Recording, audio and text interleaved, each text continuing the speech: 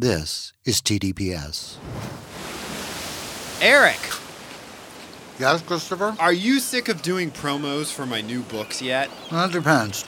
Are we at the beach? Yes, we're at Sapphire Cove, the fictional Southern California resort featured in my new gay romance series coming in 2022. This is alarming. When did we go outside? You were transported by the powerful prose of C. Travis Rice. That's my new pen name devoted to steamy and emotional tales of romance between men. Yeah, no, that's not it. I was about to eat a sandwich in the studio, and now I'm being harassed by seagulls. Brandon, get rid of the seagulls, please. Oh, that's much better. Now I have to pee. First, pre-order your copy of Sapphire Sunset, the first installment in the Sapphire Cove series, which goes on sale March 1st, 2022 from Blue Box Press, when a new member of the resort security department falls hard for the nephew of the wealthy family that owns the place. Sparks fly, and sexy scandal ensues at Sapphire Cove. Could you pre-order that for me? I'm going to run to the little podcaster's room. Brandon, come get this seagull. I can't help it if my writing sets the scene. I know what I'm going to set if someone doesn't come get this seagull. Where'd you get that sandwich? Sapphire Sunset, the first book in the Sapphire Cove series from C. Travis Rice, now available for pre-order. Eric, Yes, Christopher? have you been to my website lately? Why would I go to your website? You're sitting right here. Well, it's the place to find out all about my new books. Why would I go to your website for that? Again, you're sitting right here. All right, well, for people who aren't right here, ChristopherRiceBooks.com is a great place to get information about my new releases. Which you'll give me copies of because I'm sitting right here. Yeah, maybe. But for those who aren't currently sitting in our studio on the Sunset Strip, check out my website, sign up for my mailing list, and check out all the posts on my blog where I talk smack about Eric Shaw Quinn. What smack? Shut up and read this new book I wrote. Fuck that and fuck ChristopherRiceBooks.com. This ad did not go as planned. This was an ad?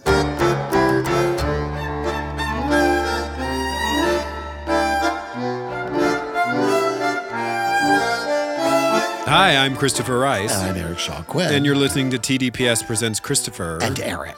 And we got a big one today. Big true crime special edition, as we call them here Absolutely. at TDPS. It is really a very special edition of one of our favorite topics, just the crack of true crime television, Lori fucking Vallow. Lori fucking Vallow. We're going to be talking about the Netflix series Sins of Our Mothers, which is 3 episodes available for you to stream. Once again, as we always say here, not a requirement to have seen the special. We're going to serve it up for you in such salacious and terrifying detail. Just hideous. That you will feel like you have watched it on your own. This is a big story, so I think we should kind of get right into it. We should dispense with the pleasantries that we usually start with here at Christopher and Eric and kind of get right into it, because this is one of the most depraved things I have ever in my life encountered. I just can't quite still I watch it with amazement every time I go back through this story.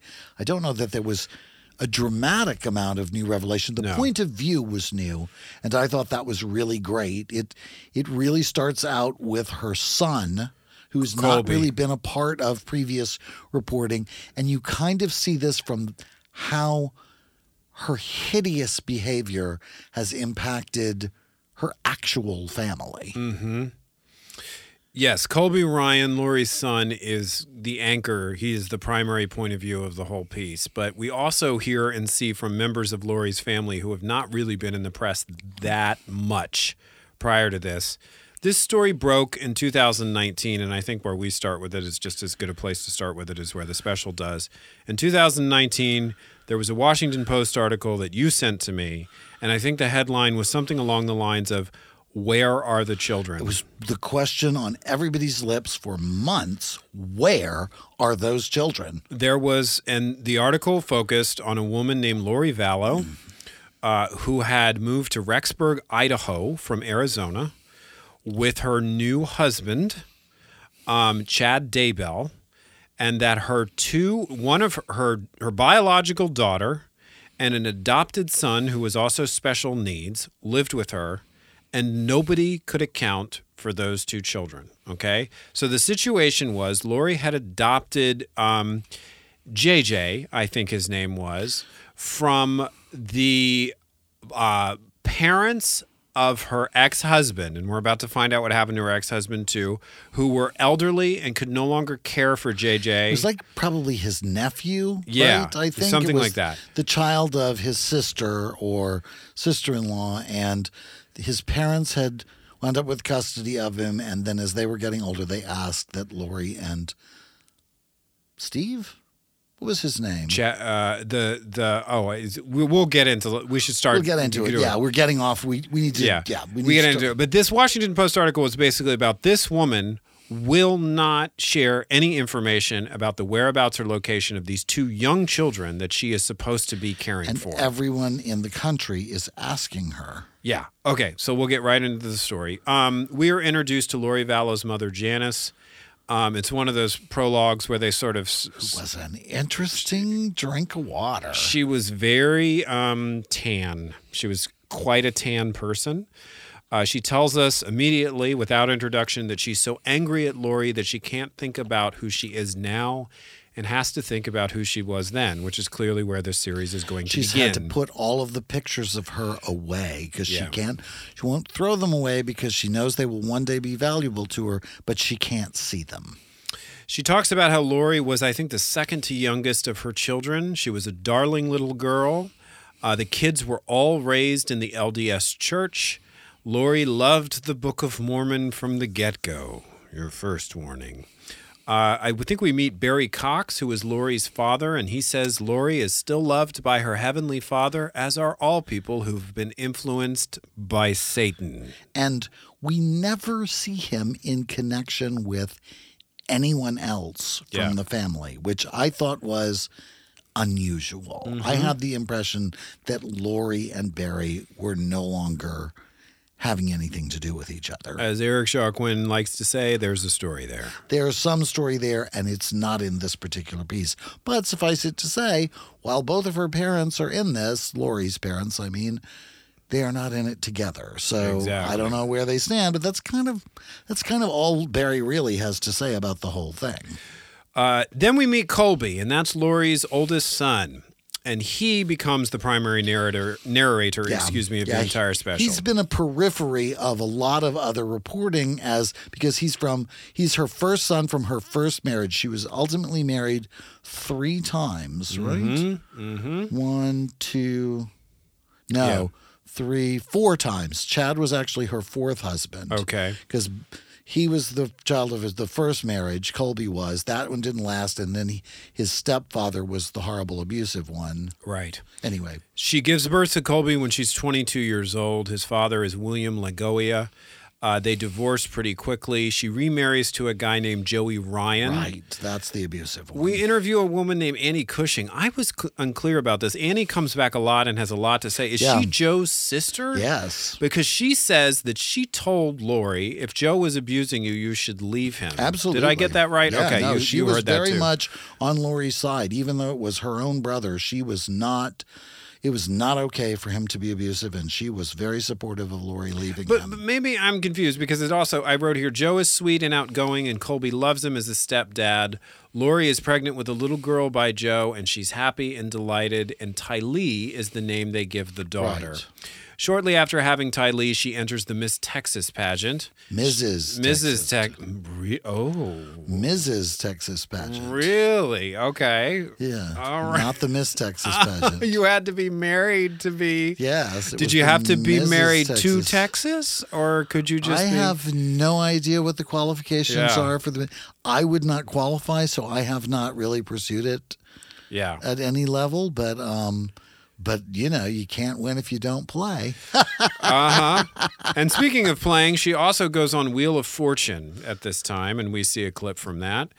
And Annie tells us that Lori has a tendency even then to super spiritualize everything, to act as if absolutely everything happening in her life is some direction from God or the Holy Father. And she's really very religious person. By Colby's account, Joe, his stepfather, starts to get annoyed with everything he does. Colby claims that Joe doesn't teach him manners, but disciplines him constantly for not having anyone. He starts smacking him. And Lori admits to Annie, Joe's sister, that he's abusing her as well. So one day, Lori takes off with Colby, and Colby reveals that some of this abuse from Joe was sexual. And his mother went silent. And he feels like this is a point in her life where her perception of reality was broken and possibly never returned to normal.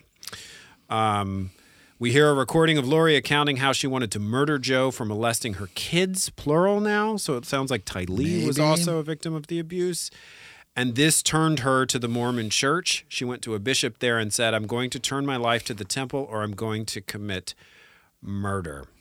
And around this time, we meet Lori's brother, Alex Vallow, who's doing an actual stand-up routine about how he tasered Joe in the nutsack and got probation.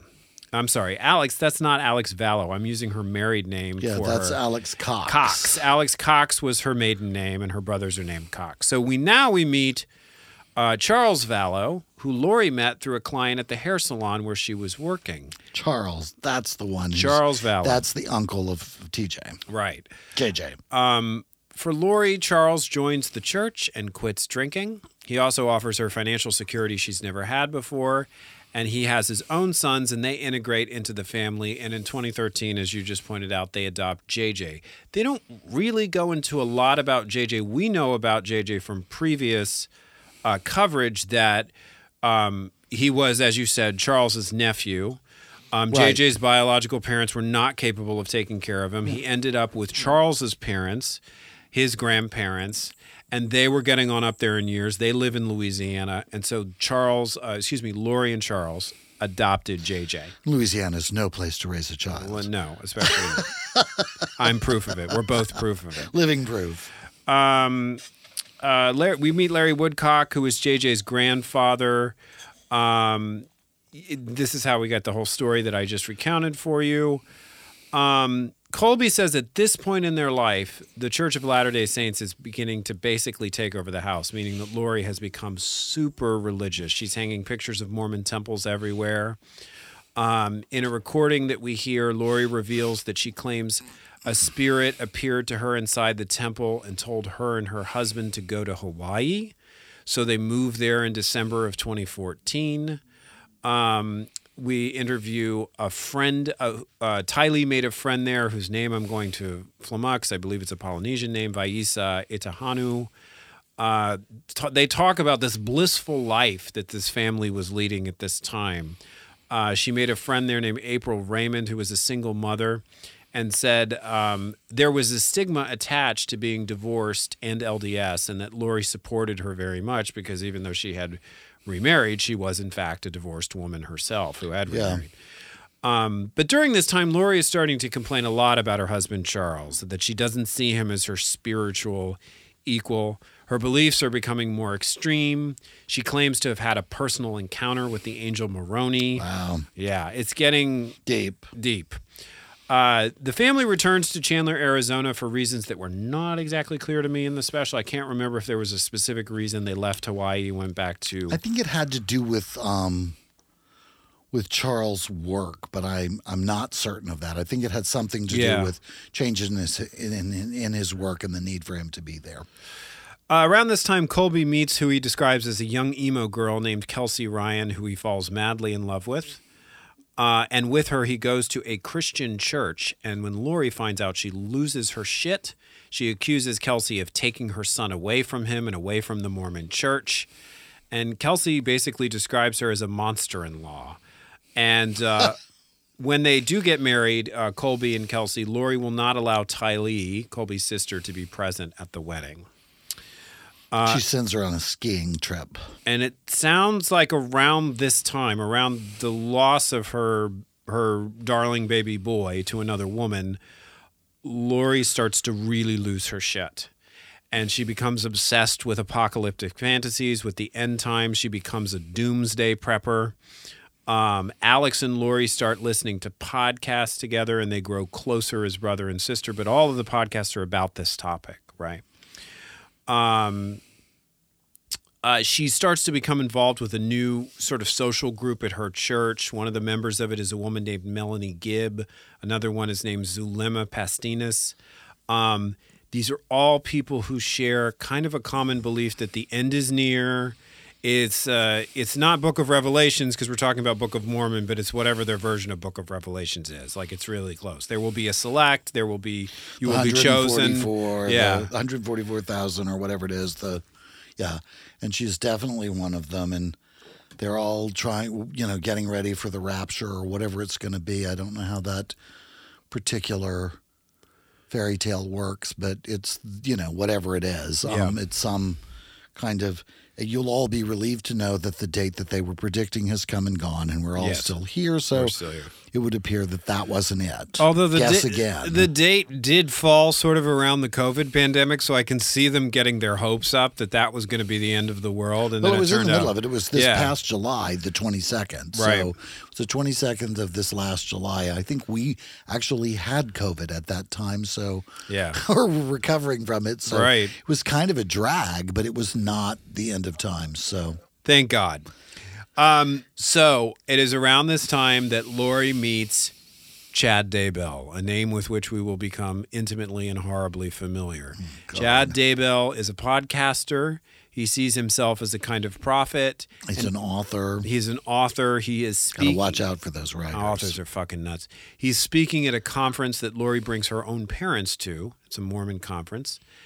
And so we now get a So bit of... parents are allowed. No parents are allowed.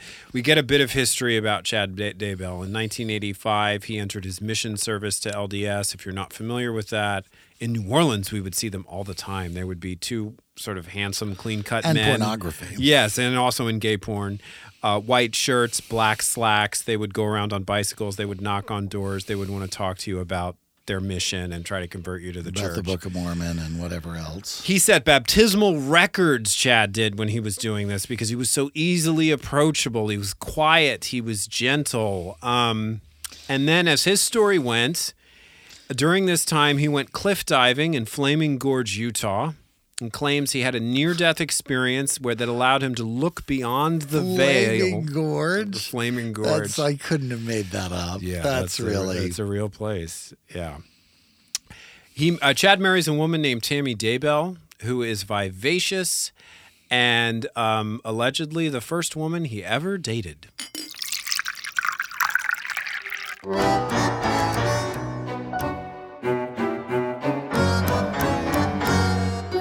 I'm Christopher Rice. And I'm Eric Shaw Quinn. And Eric and I aren't just podcasters. And bitches. That's right. We're also authors, and you can buy all of our books at www.thedinnerpartyshow.com or tdps.tv and wherever ebooks are sold. At thedinnerpartyshow.com or tdps.tv, you can check out my Right Murder mystery series. Or sample my Burning Girl thrillers. The best part is, the more you buy our books, the less likely we'll end up filling the spot with an annoying ad for a napkin that counts your calories. The TDPS Network, alienating potential advertisers one promo at a time.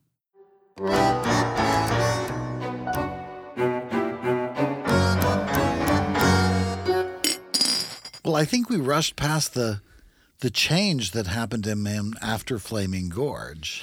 Oh, he had a near-death experience and could see beyond the veil. Oh, okay. That's well, what I I guess said. That's sort of, yeah. Yeah, he Okay. really believes.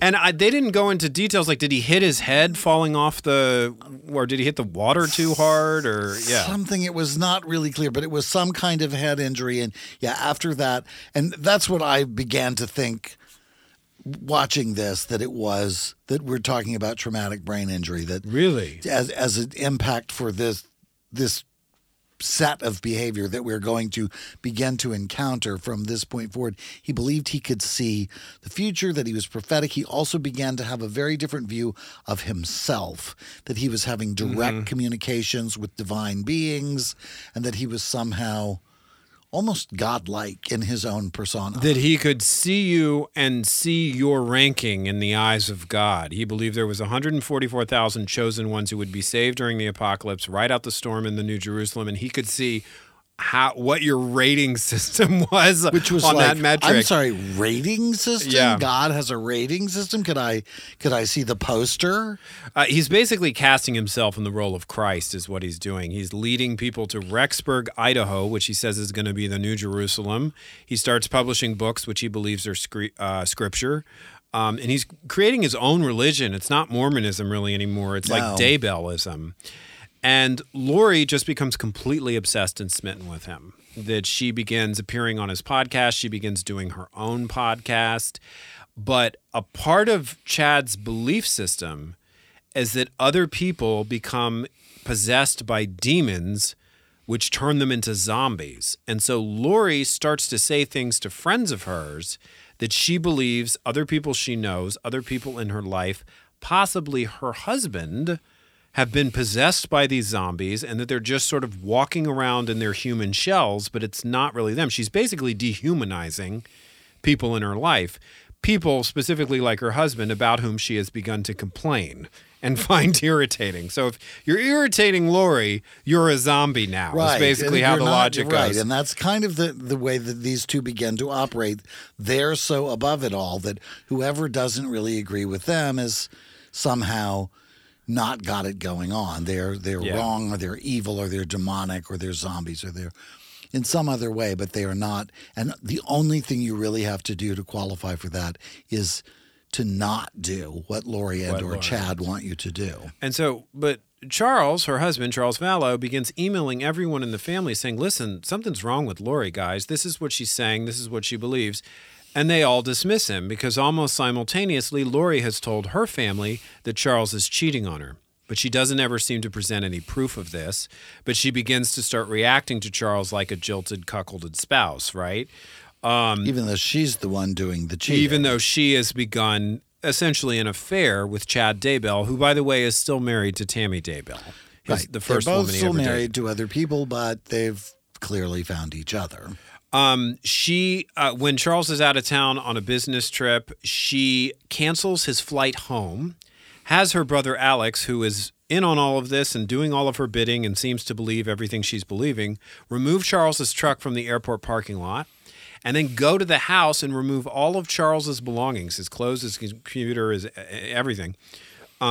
Charles calls the cops. We see the body cam footage from this interaction. He's telling the cops, listen, she's out of her mind, man. She's saying these things about zombies. What's his name? She thinks his name is Nick Snyder or Ned Snyder. He's really Ned Snyder. He's been possessed by the demon Ned Snyder. You know him, right? Right. He's very demonic, that Ned.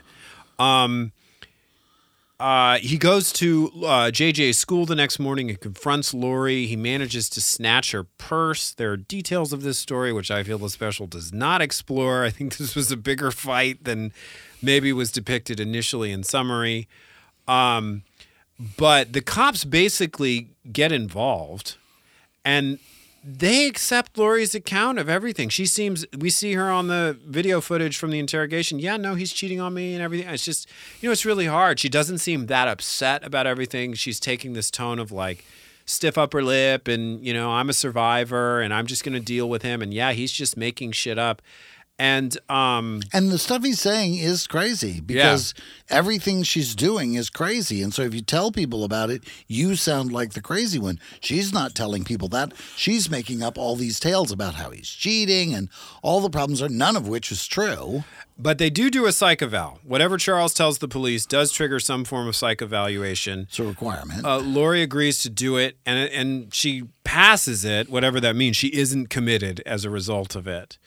And the cops have basically decided that Charles is nuttier than Lori is. Everybody has. The family has decided it.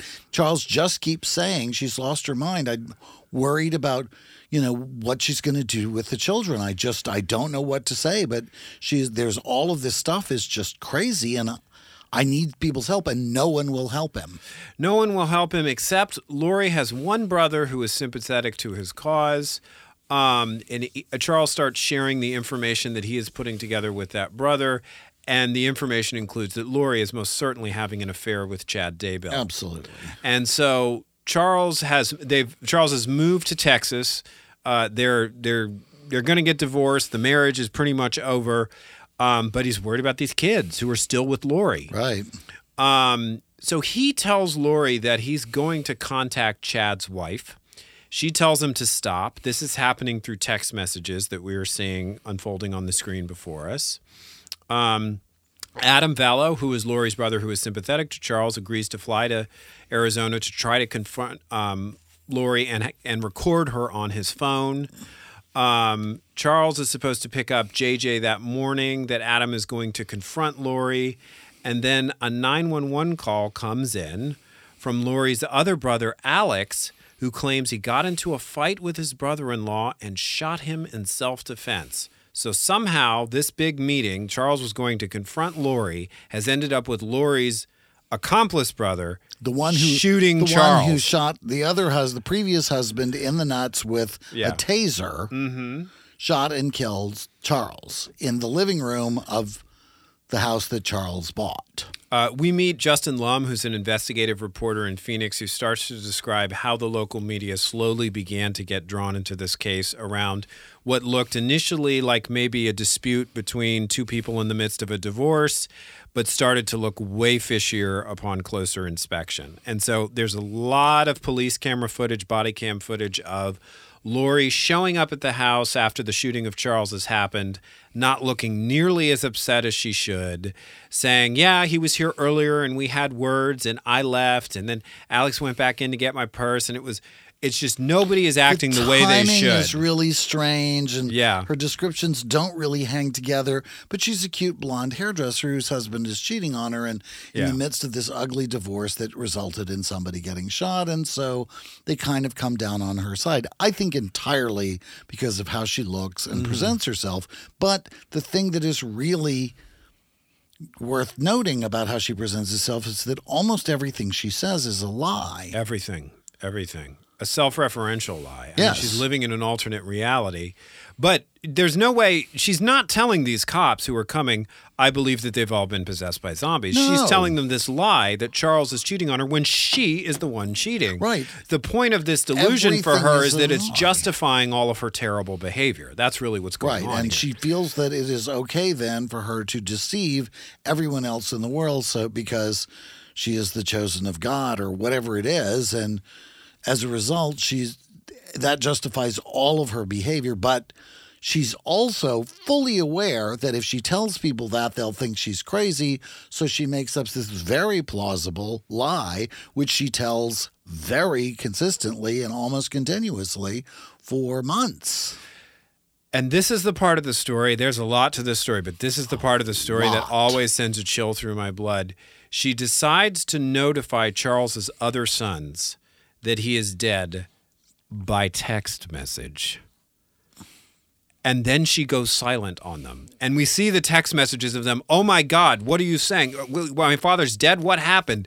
And why are you not answering? And she's like, I'm very upset too. I'm sorry. It's taken me a while to get back to you. Like, this woman is just fucking...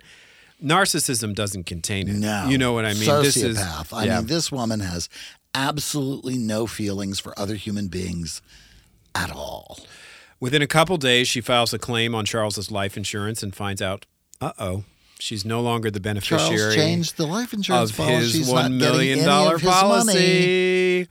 And then she tells Colby, her son, that she's moving. So the last time Janice, Lori's mother, sees her, Lori is packing. Ty Lee is very upset. On August 30th, 2019, they leave Arizona. And Tylee seems to believe in her mother's paranoid delusions at this point. She seems to believe in Lori's implication that they are in danger. Colby is distracted from all of this because his wife is pregnant. She's having some health issues, but he stays in touch with his sister Tylee by text message. He writes something to her on her birthday, September 24th, and he describes her response as chilly and not capitalized the way she usually composes her text messages, suggesting that, is it not her, or has there been a personality change? It's the beginning of where are the children? It really does begin here. He has discovered that when Lori told Colby that Charles had died, she lied to him. She told him that he had a heart attack. She didn't tell him that Alex shot him. And Alex, after shooting the man, is questioned and then released. So they think it's perfectly okay in Arizona to shoot somebody else's husband in his own house because you feel like that's the thing to do. Right. And then off they go to parts unknown, and Colby does not know to react yet because all of the information he's getting from Lori is false. So Colby's wife, meanwhile, who is at this point has presumably had their child. I want to be friends with. Well, stay tuned for the final chapter that's not in this special. Colby's wife starts researching Lori's podcasts, and she finds, that the crazy thoughts expressed in them match almost exactly with the emails that Charles Vallow sent to the family before he was murdered, saying that Lori was saying all of this stuff in the home. And then it turns out Lori had made a ranking list of her own family, which included claims that some of them had dark spirits inside of them. Basically, if you didn't love her enough, you had a dark spirit inside you. And should be killed. Chad, in his podcast, is claiming that 20,000 people on Earth are zombies because they've been taken over by a dark spirit, and the only way to free their true spirit is kill their body. Which there's nothing threatening about that. Yeah. That seems perfectly lovely. What a lovely religious thought. Jesus would be so proud. On October 9th, 2019, Tammy Daybell, meanwhile, up in Idaho, arrives home. This is Chad's wife. A man in a ski mask shoots at her. She screams and calls for Chad. Chad goes and talks to the suspect. She alerts her neighbors of the incident via email. Then on October 19th, 2019, Tammy dies at the age of 49. She's a healthy woman who dies mysteriously at home, and it just so happened there was a $430,000 life insurance policy on her, and Chad is the beneficiary. This is where the story is like, there's so many other pieces to the story that we know about, and I think the special sort of didn't focus on them as much as we start to focus in on the children. Where are the children? Okay. Where are the children? We're now November 29th. Nobody has really seen or heard from the children since early that fall, September. So JJ's grandparents have entered the chat. They have not heard from JJ. They have not heard anything substantive from Lori about what's going on with their children or where they are. And Kay, Charles's mother and JJ's grandmother, manages to get into Charles's Amazon account and sees that Lori is placing orders in his account to have things mailed to her in Rexburg, Idaho. So that's how she gets her address. That's how they get her address. The local police are contacted and they go out to do a welfare check. A detective named Ray Hermosillo makes contact with Alex Vallow and Chad Daybell. Chad falsely states that JJ is with his grandmother in Louisiana, which the grandmother is the one who plays the welfare check, so that's a really terrible cover story. Yeah, but just lying just without absolutely any sort of inhibition at all. And then Lori, they finally find Lori, and she tells them that JJ is with her friend in Arizona, who is one of her earlier kind of radical church friends. Who she used to do the podcast with. Yeah.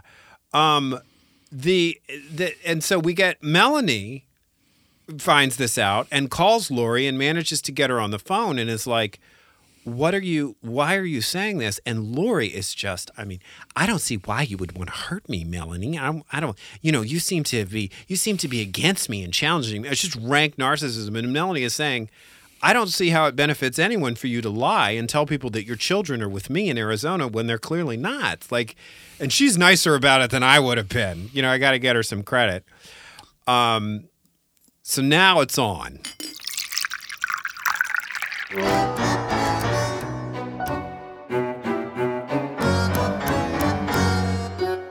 I'm Christopher Rice. And I'm Eric Shaw Quinn. Do you have a question or comment about this podcast? Then come share it with us on our Facebook page at facebook.com/The Dinner Party Show, no spaces, and we'll do our best to answer it on the show. Just watch out for our aggrieved manservant, Shea Butters. He moderates the page, and he's been known to talk smack about the two of us. Most of what he says about you is true, though. We can discuss this later. That's right, at facebook.com/The Dinner Party Show. No, I meant in the car. Hi, I'm Eric Shaw Quinn, and I'd like to take a moment to congratulate my co-host and producing partner, Christopher Rice. He's got not one, but 4 new books coming out in 2022. But today, I'd like to tell you about one in particular, a standalone thriller called Decimate. It's the terrifying story of what happens to our kitchen here at the studio when I ask Christopher to make the tea. Yeah, no. When I said improvise the promo, I didn't say you could make shit up. I am not making this up. Look at that kitchen. Okay. Hi, party people. Decimate is actually a thriller about telekinesis and near-death experiences. The page-turning tale of a woman who becomes convinced her brother is being held hostage by a supernatural force following his death in a fiery plane crash. It has nothing to do with tea or our kitchen, and you can pre-order it on Amazon now. And while it is spine-tingling and terrifying, it is nothing compared to what I'm going to have to order off of Amazon to clean up that kitchen. Will you shut up about tea and our kitchen? Oh, I never shut up about tea.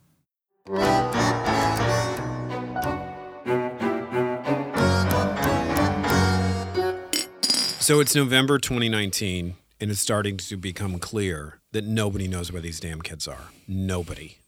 Lori and Chad are lying. Well, they're the only ones who do know, and they won't tell. Yeah, they won't tell. So the word gets out into the media, and I think that's when the Washington Post article I mentioned happened. And you this told is me right about around the story. time that we started talking about this story. It was just Dateline, I think, picked up on it. And Right. It started to be a thing. So Colby starts posting emotional video appeals to his mother, trying to get her to, disclose where the children are, what's become of them.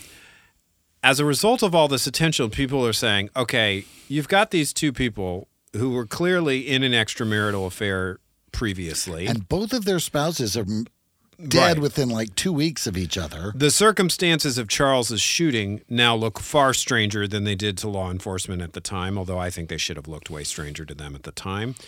So they decide to exhume Tammy Daybell's body.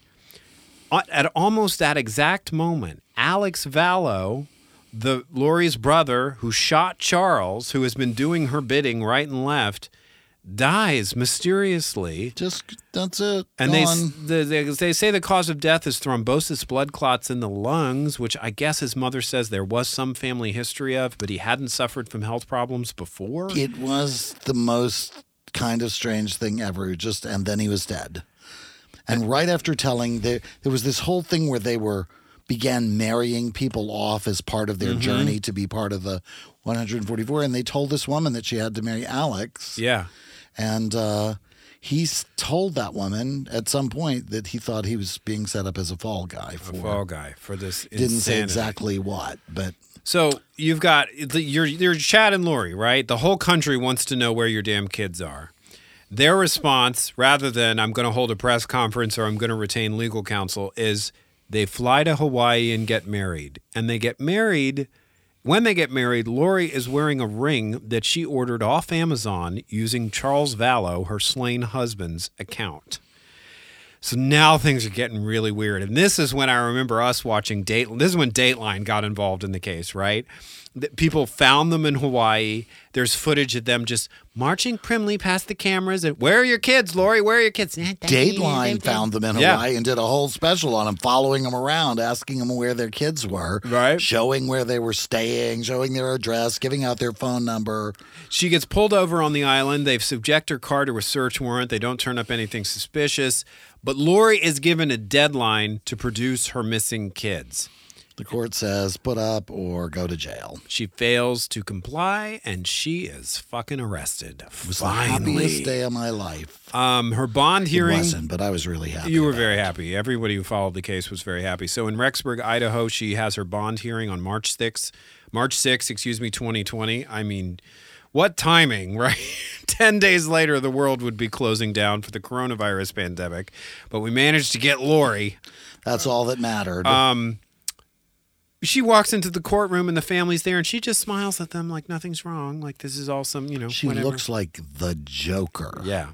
She's got makeup on, bad makeup. Weird makeup on, Yeah. and she just looks like the Joker has walked in. And she's, Colby went to see her, and it just could not fathom what the hell was going on. Her bail is set at $1 million. That night, the night of the bond hearing, Colby calls her in jail, and she starts bringing up the story of Abraham and Isaac. Now, if you don't know the story of Abraham and Isaac, that is from the Bible, and it is when God orders I think it's Abraham to sacrifice Isaac, who is his son. Did I get the names there right? I'm not big on the Bible.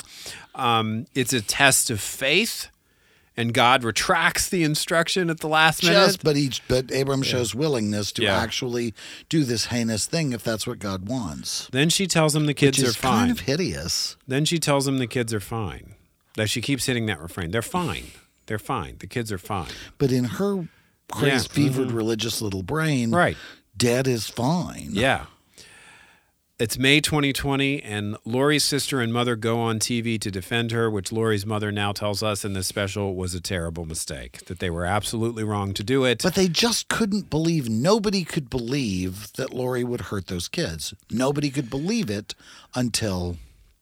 Investigators get access to Lori's iCloud account where they find an image of Alex, JJ, and Ty Lee taken on September 8th, 2019 at Yellowstone Park. Police verify that they were there that day and they were traveling in Alex Vallo's truck. A lot of names here, so I'm just going to remind you that is Lori's brother who shot Charles Vallo.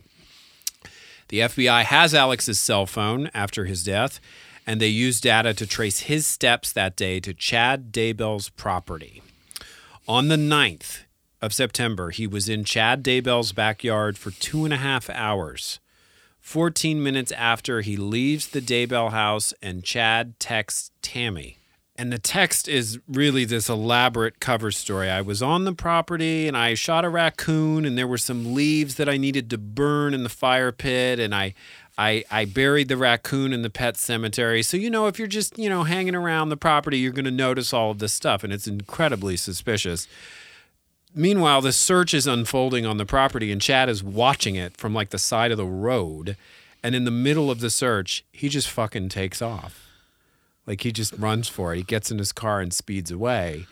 And I don't know, moments later, they find human bones and charred tissue near the fire pit in the pet cemetery. And they begin digging and they find... And I think it's worth noting, they chase him down and stop him and bring him back to the damn property, and they find human remains at the... What do you think was going through his head? I'm going to stand here and watch this search and God is going to save me before they find these two bodies? Because, spoiler alert, that's where we're headed. They find the bodies of the two children buried in the pet cemetery on the property. So the detail of when they found the little boy, he was still wearing... his red pajamas. There was a moment when somebody is telling the story of being in the room when Alex comes back with JJ, and JJ is just zonked out and over Alex's shoulder wearing the red pajamas, and the person said they think he was actually dead when he carried him back into the house. They were just carrying him around like a side of beef or a sack of flour. They had used this delusion to dehumanize their own children. And that's what they told the story, I think, to that same individual who was there to record a podcast, who then testified later at Chad's preliminary hearing, that there's a zombie in my kid. He crawled all over the place and he was tearing down my pictures of Jesus. This is a story Lori's telling him. And it's he's crawling all over the place. He's a child. He's also a child with special needs. He's on the autism spectrum. Right. And the heartbreaking thing that they said that her ex-husband's sister, who was still in her life, says was she was worried that because part of JJ's condition, he would engage in repetitive phrases. He would say the same thing over and over again. And so if he was behaving, forgive the comparison, like a parrot, and he was saying something about their past actions that was going to give them away, or that was seen by them as taunting them. To them. He was a danger to them. It's just hideous. So they find his body on the property. He's still wearing those pajamas, as you said. They said that both of the children were dead within a month of arriving in Idaho. Yeah. And this is, considerably after. This is after they've been brought back from Hawaii the following years, and they're digging up the property. So this is a long while. And so, despite 3 episodes here, we're still kind of at the beginning of this story. We have not had a trial yet. August 21st, 2020, Daybell pleads not guilty to all counts. A grand jury indicts Lori and Chad on murder charges. Daybell's also charged with Tammy's murder. The causes of death for the children have not been released to the public. Lori was found competent to stand trial on April 11th, 2022. She was certainly competent to lie about everything. So in 2023, which we're recording this podcast in 2022, but in 2023, they are going to stand trial together in a joint trial in Ada County, Idaho, and prosecutors will be pursuing the death penalty. And much to their disappointment, the end of times did not come this past July 22nd, and so they are actually going to have to stand trial. Just the most horrific, heinous, just everything is wrong with this story. The perversion of anything that might be good in religion, the insanity of getting too bought into those kinds of fables. Right. Of how to live your life, the heartlessness of this woman, the prejudice of our own society. Like everything about this story just makes me want to scream. And I got to experience it through Colby's, from the sideline, through her own son's kind of point of view. And it was heartbreaking. It really, it was the first time I ever felt anything other, because everything else has been presented about, this is the story of Chad and Lori. And you could run over them with a steamroller on camera and I wouldn't care, you know. Right. But to see the impact on the other members of their own family, the people who loved those children, the people who cared about them. I have always been touched about the grandfathers wishing that he could hear JJ say hi, Pawpaw, one more time. That has always been touching, and it's been a part of many of the recountings of this story. But Colby was so ripped up that this was his own mom. This was the person who he was most trusted in the world. Yeah. There's a sad chapter in addition to the special. There's a news story that came out afterwards. Shortly after this special aired, Colby's wife accused him of rape. They are estranged now, which is upsetting given that they are seen as such a couple at the end of this, such a rock for each other. He was visiting her. She accused him of rape. The charges have been dismissed with prejudice, which I think means the prosecutor is reserving the right to possibly file charges against him again. Not the chapter you want to introduce into the lives of all of these people after everything they have collectively been through. So more on this story as it develops. So they broke up and he came back to visit and forced himself on her? No, they were having what began as an amicable visit, and then she claims that it started to get intimate and she didn't want to go any further and he forced himself on her. He essentially raped her. God. And so I hate talking about it, but it's common knowledge and it's out there. And Netflix was like, the question was, is Netflix going to pull the special? But it's like as if any more awful can be associated with the collective that's heartbreaking trauma of all these people. So, but with prejudice means you cannot refile your case ever. Oh, I got it. Well, then without prejudice means that you can refile your case at a later date. Okay. Well, let me make sure I didn't reverse it. Yeah, I mean, I don't know which it was, but that's the way. But even that's where they have arrived. That's heartbreaking. It breaks my heart again because it was sort of the last shred of humanity left. Yeah. Because they had a child and they were very fond of the child and it was a very loving, you know what I mean? They were being presented, put forward as this very sort of, and it was like, oh, thank God, life can go on. To think of them as ending in such a place of ugliness and anger. The charges have been dismissed without prejudice, which allows the office to file charges in the future and provides time for additional review of the case. So it's not hardly a settled matter. It's not a settled matter. Yeah. So, okay. Yeah. There we are. This trial. This is going to be. You're right. I've never been as riveted by a case as this because I have never. This is what I'm ready for, and I say this with caution. Is I'm ready for the jailhouse interview, which I usually hate because they're exploitive and they're manipulative, but it's time for someone to start trying to crack at this woman's skull. And I think the combination of prison time and realizing there's going to be no avoiding this trial may begin to do it because I need to hear how she's going to articulate this bullshit, having been found basically that she's murdered her fucking kids. I mean, Right. due process and all that, And but like she's lied so consistently. Lied so and consistently. so artfully. She's clearly not insane. been separated from Chad for an extended period of time, so they can't feed each other's delusions. But also, more importantly, the doomsday date arrived and passed, and it didn't happen. So how do you explain yourself now? I'm ready for that jailhouse interview. I am. I wonder if there will be a trial. What do you think will happen? She'll deal at the I last think minute? that somebody will deal, and Wow. that they will, and that they. I think one of the two of them, probably her, will fold, and they will turn on each other, and they will both strike deals, and there will be some kind of resolution that does not involve them actually going into court, because this is not the sort of case that you can present in court. Well, know how you we were tried just following the directives of the Angel Maroney. Yeah. Is not a recognized defense, even in Idaho. No.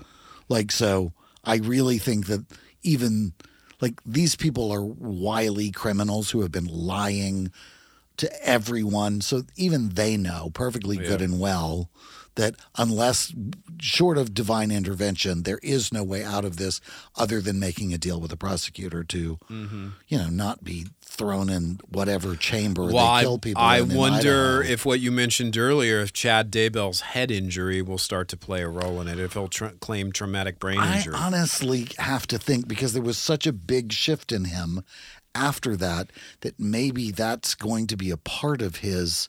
Like, I don't know what excuse you can make for her. She was a hairdresser, so maybe all those strong chemicals. We should watch out for the people dyeing our hair, but I don't think so. I've a lot of really good friends who are hairdressers, and none of them are killing their children or. Here's my question for you, Eric Shaw Quinn. Do you think that she could have used anything else the way she used religion? Do you think she could have used, I don't know, name your conspiracy theory, name your crazy. Do you think she could have, the elaborateness of the delusion, the comprehensiveness of it? Because of our sense of religious freedom, our belief that people are allowed to believe what they want, Right. I think there isn't anything as effective as that, because we don't tend to question other people's religious beliefs. Like as I always say, believe whatever you want, but the minute you start trying to enforce your beliefs on me, you're going to have trouble, because Right. I don't give a shit what it says in your book of crazy. Yeah. Like, this is my life and I will live it my way. You're welcome to apply whatever rules to yourself you want to apply, but don't mess with me Right. about it. That's the only time that I really have a problem with somebody else's this. But this is kind of where that becomes, this is the boundary of that, like claiming that I don't think it would work as a defense, because you still killed your children, and, religious epiphany is not a recognized defense. So I don't think that that's ever going to play off. But I cannot honestly believe any other place, any other way in which you could justify killing your own children and then going to Hawaii on the insurance marrying money. the man who suggested that you do it. Right.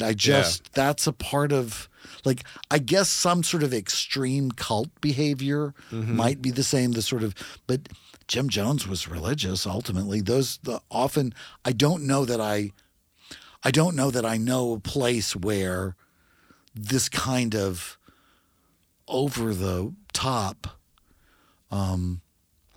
justification ever comes in. Like, where else what other aspect of any culture do we hear a story to equal Abraham and Isaac? I think that's a good point. I think that there can be conversations about pop psychology and mental illness that can approach this level. But you usually hear it out of the mouths of people who are trying to justify bad behavior in interpersonal relationships. Right, like cheated. I or, cheated on him because he's such a narcissist. Terms get thrown around that are not well I was defined. pursuing my own bliss, Yeah, whatever. right. Those kinds of things. But I killed my children so I could have more time with this Here's the thing. lunatic. She was this religious zealot, but nothing about this plan, I think, would have unfolded the way it did if she did not lie about her husband having an affair. Like, that's the thing. She didn't just start going to a mountaintop and start preaching about all this stuff. She was crafty enough to try to disqualify her husband in the eyes of her in-laws. All of her accusers. And they ignored the warning signs because of that. I mean, that moment that Kelsey, Colby's wife, has later where she finally, only then does she go to actually, well, what is Lori fucking talking about on these religious podcasts? Oh my God, it's this. Oh my God, it's the exact same thing Charles was saying in his email. She really was believing this stuff. Nobody in the family was paying any attention to Lori's podcasts. I'm not trying to blame the family, but I think it's a testament to her ability to misdirect. It is the thing that I have been saying is like we have the tendency not to question other people's religious beliefs because they are their personally held beliefs. But I think, just as I also said, it's when you start telling me how I have to live, right? Yeah. that I have a problem with. That's where I see the boundaries. There is a religion, there is a local religion, or claims to be a local religion that disqualifies people. Yeah, totally. It just says, no, these people are no longer there. I forget there's some initials they give them. Right. Like if the wife splits up with the husband of somebody who's a part of this religion, they are shunned or out of whatever. That turns into a place of like, okay, so you're better or judging or casting judgment on other people. That moves out of a religious sphere for me. That there is no way. When somebody tells you that they believe you're going to hell, there is no way that I cannot interpret that as an act of violence or as an intent to commit violence against someone. If you're actually telling somebody else that you think they're going to burn in hell for all time, that's a desire to do violence to someone. And you're too chicken to do it yourself, which is probably a good thing. So your almighty is going to do it for you. It's just also hostile. Judging somebody by your own choices for yourself. Like, make whatever choices you want, but leave other people out of it. But nothing could possibly justify. This is a criminal couple who would put Bonnie and Clyde to shame, who used religion in a way to justify to themselves their behavior, but made it clear that they were not insane or delusional because they wove together such a tissue of lies as to cover up all of their behavior. If they were so fucking proud of it, if this was their religion, they should have proclaimed when asked that they murdered the children because they had been possessed by demons and they were freeing their spirits from their zombie bodies. Like, it may have still wound them up in the same place, but I would have more... I would believe more in their religious conviction if they were willing to do it, right?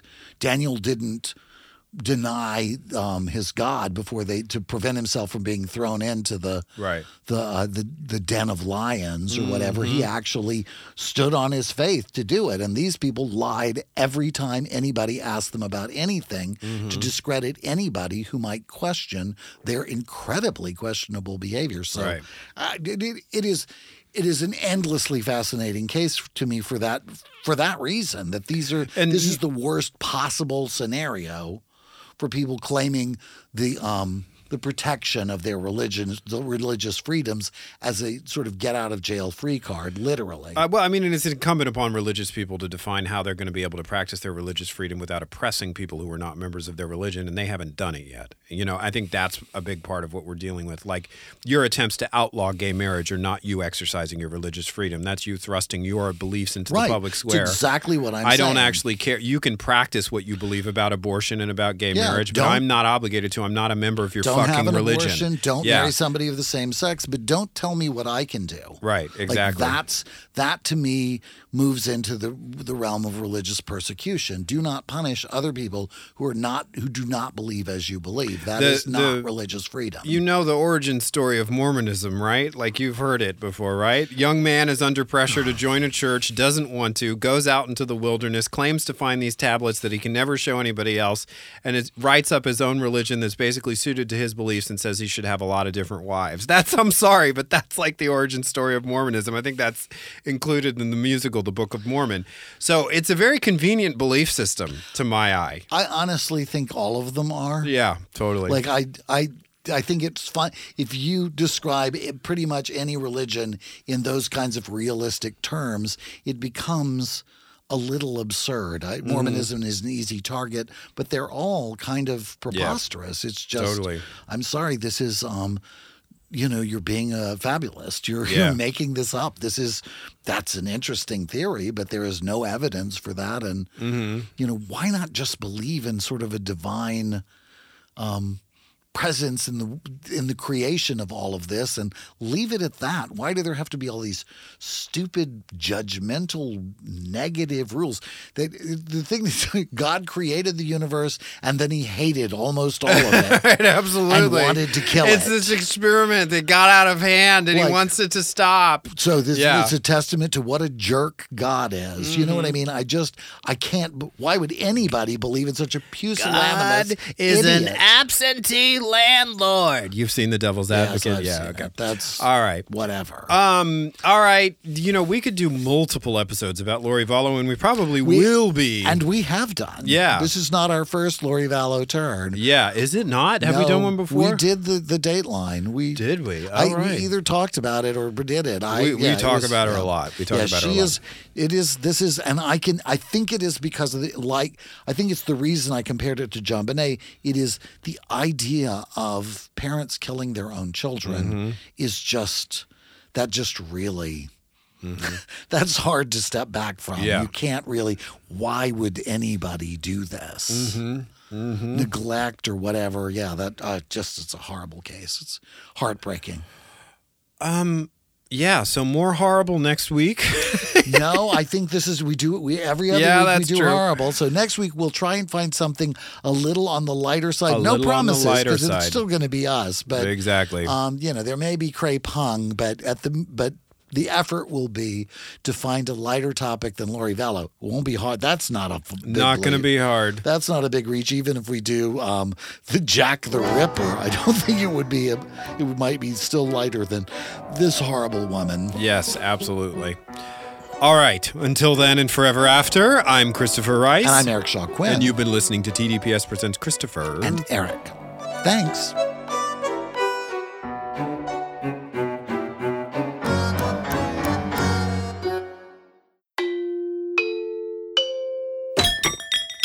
This is TDPS.